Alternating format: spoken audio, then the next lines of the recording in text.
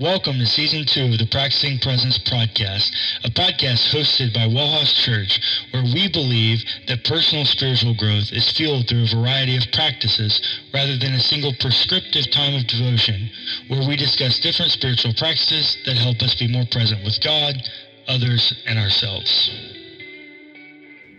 What's going on, practitioners? What's up? How we doing? How's everybody doing? Week 2 of Inspired by Rachel Held Evans. Week 2, and chapter 2 is called Deliverance Stories. And if you don't know, one of the major stories of the Bible is Passover, the way that God rescued the Israelites from captivity in Egypt. And that story is embodied in the tradition of Passover. Mm-hmm. That is a deliverance story, of which there's a very iconic phrase that Moses utters to Pharaoh. Do you remember? It's in the song. Let my people go. Yeah.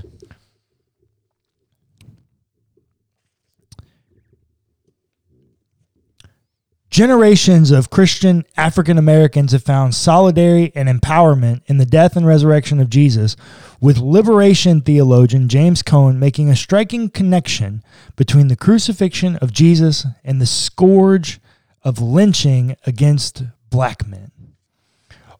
All of liberation theology stems from that truth.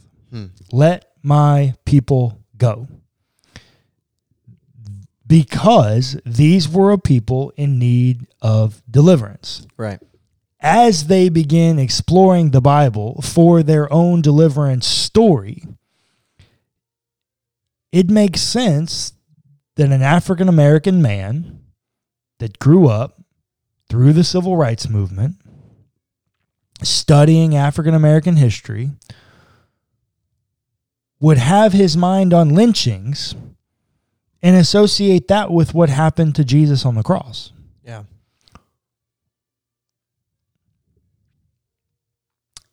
Is he wrong? Is James Cone wrong?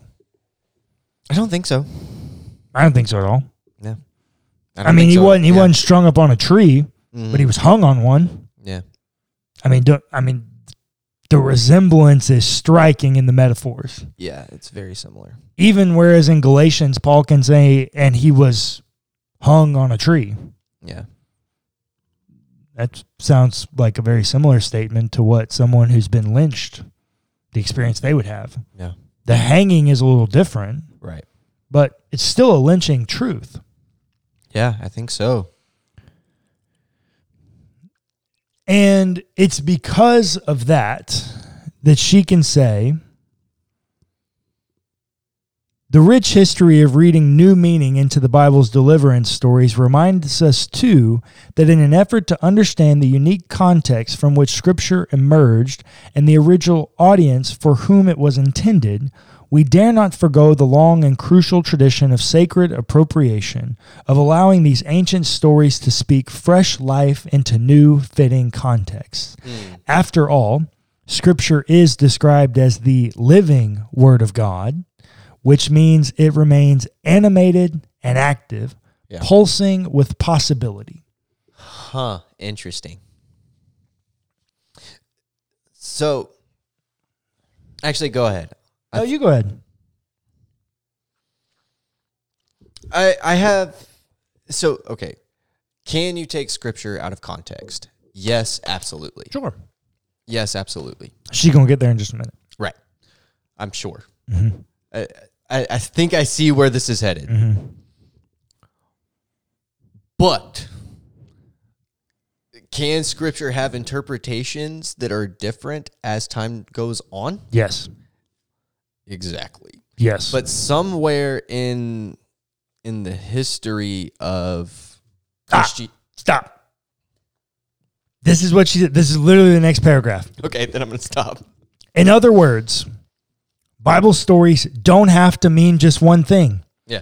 Despite what you may have heard from a pastor or Sunday school teacher along the way, Faithful engagement with Scripture isn't about uncovering a singular moralistic point to every text and then sticking to it. Rather, the very nature of the biblical text invites us to consider the possibilities. It's a living and breathing document. Yes. The Bible, as we talked about last week, is a guidebook to lead you to Godness. Correct. And is God living and breathing? Yes. Are you as a person living and breathing and changing? Yes. Then how come the guidebook doesn't change? You know, like, it's a great question. Like, can we think about this for a second? Okay, I'm done. Now, part of it is because we do want right interpretation. Sure, and you have to have that. Yep. But I remember there was an older man in the church that we went to growing up. Mm-hmm. He and I had a really great relationship. You lived in his cottage. Mm-hmm. And I remember this was the first person that ever told me this, and it stuck with me. And I've heard it multiple times since, but it stuck with me as this man's words. I've read the Bible through and through multiple times. But each time I read something through again, it always has a different meaning because I'm a different person than the last time I read it. Yep. That is not original to him, but that thing that has stuck with me and has proved true for myself as well. Yeah. Because we change as people, our experiences change, therefore our interpretations of what Scripture is change. Yes. As long as it falls within orthodoxy, if it's making that impact on you, then it's making that impact on you for a reason. The way Rachel explains it is, of course, the fact that a single biblical text can mean many things doesn't mean it can mean anything. Yeah. Anytime the Bible is used to justify the oppression and exploitation of others, we have strayed far from the God who brought the people of Israel out of Egypt, out of the land of slavery. That's a really important factor for me because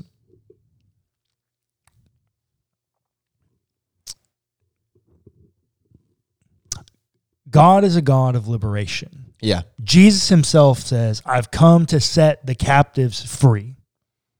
Like, God is a God of liberation and deliverance.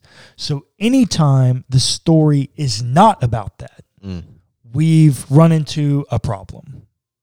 Like, interesting. There's just no way around that in my mind. This is a statement by Broderick Greer, who happens to be black and gay and a reverend. This is what he says. I do theology as a matter of survival because if people can do theology that produces brutality against black, transgender, queer, and other minority bodies, then we can do theology that leads to our common liberation. And she goes on to say, if you want the Bible to be oppressive, you're going to find ways to make it oppressive. Yeah, it's not hard. If you want the Bible to be liberating, you're going to find ways to make it liberating. Again, not hard. It's not hard. What becomes more difficult is justifying the other places. That's the hard part. Yes. Your opposing side justifying those. Yes. Yes, 1,000%. And I think, so for me, I've often wondered this. I'm a cisgendered white male from a middle-class background in the South. Yep. Who's also a Christian. I could not have more privilege in this country if I dreamed it up. Same. Did you also mention able-bodied? Oh, yes, and able-bodied. Yeah. I will not ever know oppression in the way that women, minorities, LGBTQIA plus, disabled people. I will never know. Able people. Yeah, I will never know oppression in the way that they do. Yeah. Honestly, I would venture to say I may never know oppression in my life. You can't. Not unless Christians begin to actually be oppressed, and Right. being asked to wear a mask is not oppression. Just stop. It's look, Karen. So I saw something. Well, I'll talk to you about that. Yeah, we're gonna talk about that. Yeah, later. Apparently, the new Karen is called Sheila.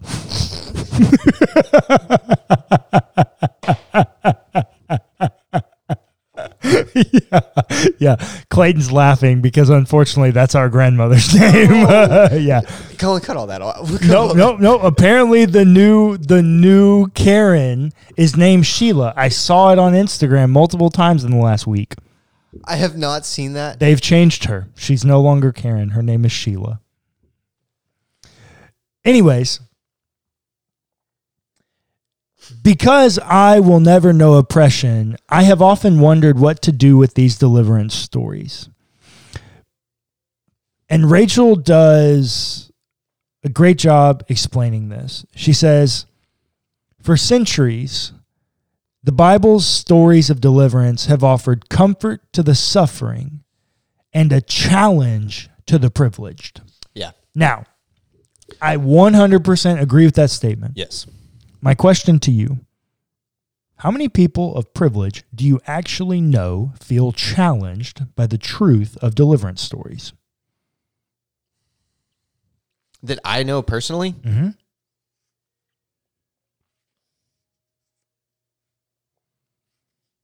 My guess, not many. Yeah, very few.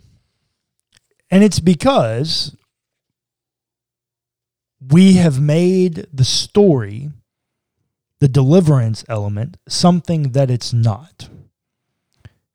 We've over-spiritualized it. The deliverance is only from Sin. spiritual bondage. Yeah. And she says that. Let me find it in the book. But go ahead. That is so true. Like, we talk about all the time. So, like, if you try to read the Exodus narrative and try to use it for a sermon, it's always like God will liberate you from your sin, as he did the Israelites from, or not just your sin, but whatever spiritual darkness that you have, God will liberate you from. Yeah, cool. That's true. But also, this is a whole people group that he liberated that was being oppressed. We cannot miss this in huge fact. And it's not just because they were God's chosen people. Yes, that, but also major injustice. I'm going to read you something, and you tell me if you disagree with this, this clause. The good news is that God's grand story of deliverance, the deliverance of all people from the bondage of sin, by which I mean our individual and collective bondage to violence, power, fear, hate, greed, and so on. May I read that? Where's it at? You can't have the book, though. You got to lean over.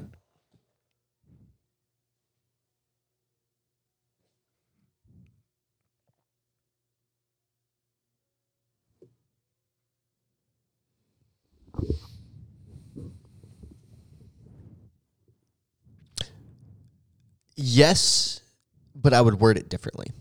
Now, that's not what I asked you. The way that sentence is listed, No. you do not agree with that statement. The good news of the story is Jesus, No. which is a byproduct. No, the Or good that news is that God's grand story of deliverance, which is ultimately found in Jesus. Yeah. She's not negating that. Then that would be the only thing that I would say is I would word it differently. But yes, I agree. Well, she's telling it in a larger story of which I'm pulling a piece out, and that's why I can't let you read the rest of it. Okay, fair enough. Because it. Anyways, so yes, for her, the bondage of sin, as which you've stated, she actually has categorized as our individual and collective bondage to violence, power, fear, hate, greed, and so on. And I think that's a great way to actually define sin and the bondage of sin. That it is... Remember how we talk about... What's your definition of the word porneia? Sex things that are bad? Sex things that are bad. Yeah. Sin, hamartia, things that are bad. Maybe talked about as like missing the mark, right? Like, Well, that's literally what yeah, it like means, unfortunately. just like right, left, up, down from bullseye, Yeah. right? Like that's what that is. Yeah. Now, she embarks on a conversation about the law because, unfortunately, the law doesn't feel restorative at all. Right. But what she says is the law is an extension of God's liberation of the Hebrew slaves, the continuation of their deliverance story. This is not a God who liberates then leaves. This is a God who walks with people through the desert in a cloud of smoke and fire, and who literally sets up camp with them in the form of a traveling tabernacle. He's an imminent God. This is a God who cares about every detail of their new life together. Yeah. He is an imminent God. Very imminent. A God that is literally in the desert with them. Correct. Which, help me walk this out. Okay. Is that the first time that God is actually present with the people in the narrative since Adam and Eve? Or since Enoch, probably? Since he walked with Enoch? Since it says Enoch walked with God. Yeah. I can't think of another opportunity. Like where place. Where are we? Where are you talking about? With God in the desert. I'm sorry. Like intimately, like as a cloud in the desert. So if he appears, if you're counting that way, Moses in the burning bush would predate that. I guess so. Yeah.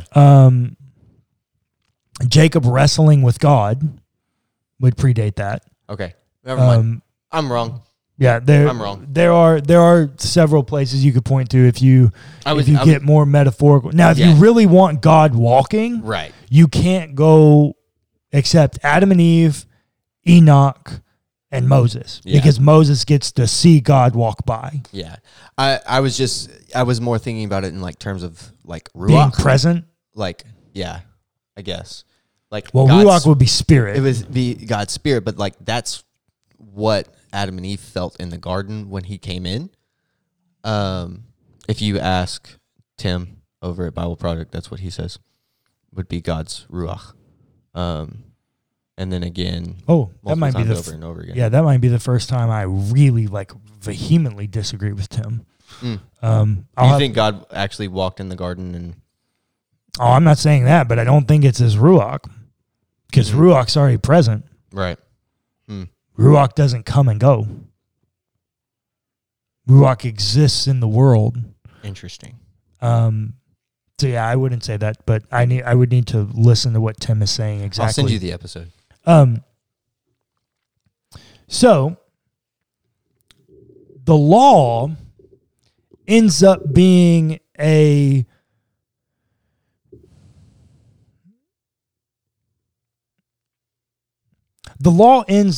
for everything that we don't understand about it. Rachel's point is that it also ends up being a piece of the deliverance story. So, for instance, the whole eye for an eye mentality, okay?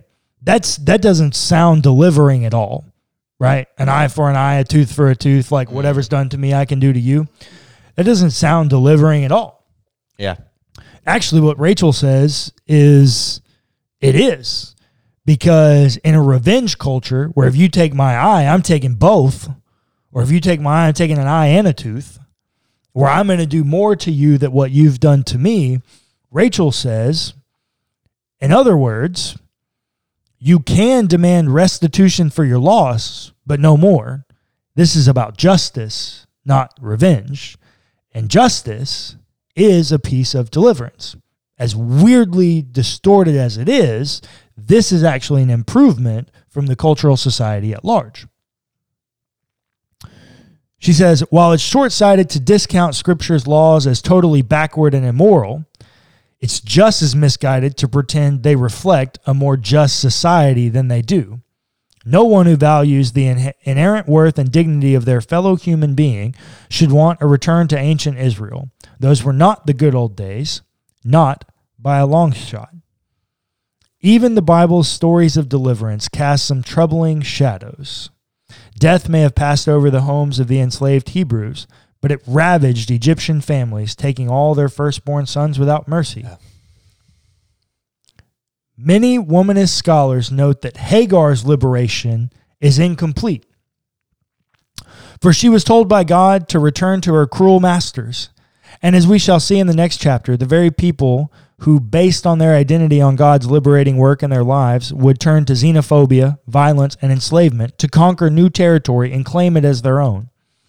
The good news is that God's grand story of deliverance, the deliverance of all people from the bondage of sin, this is what I read to you earlier, by which I mean our individual and collective bondage to violence, power, fear, hate, greed, and so on, continues. And Christians believe it reached a new climax at the top of another mountain, where a descendant of the same Hebrew slaves declared, "You have heard that it was said, eye for an eye and tooth for a tooth. But I tell you, do not resist an evil person. If anyone slaps you on the right cheek, turn the other cheek also. You have heard that it was said, love your neighbor and hate your enemy. But I tell you, love your enemy and love your enemies and pray for those who persecute you, that you may be children of your Father in heaven." Jesus made it clear that he did not come to abolish the laws of the Torah, but to fulfill them. Yep. And how did Jesus say you are to fulfill the law, Clayton? To love God, love people. Let me read it to you in the beautiful prose of Rachel Held Evans. Okay. This is the point of every liberation, every wandering through the desert, every law about oxen and yeast and blood. To love is to honor God and keep God's commandments. Love is the law that liberates slave and slaveholder alike. Love is the ultimate deliverance story. For only love can sustain the sojourner out of Egypt, through the desert, up the mountain, and into the promised land. The truth is, you can bend Scripture to say just about anything you want it to say. You can bend it until it breaks. For those who count the Bible as sacred, interpretation is not a matter of whether to pick and choose, but how to pick and choose. We're all selective. We all wrestle with how to interpret and apply the Bible to our lives. We all go to the text looking for something, and we all have a tendency to find it. So the question we have to ask ourselves is this: are we reading with the prejudice of love, with Christ as our model, or are we reading with the prejudices of judgment and power, self-interest and greed? Are we seeking to enslave or liberate, burden or set free?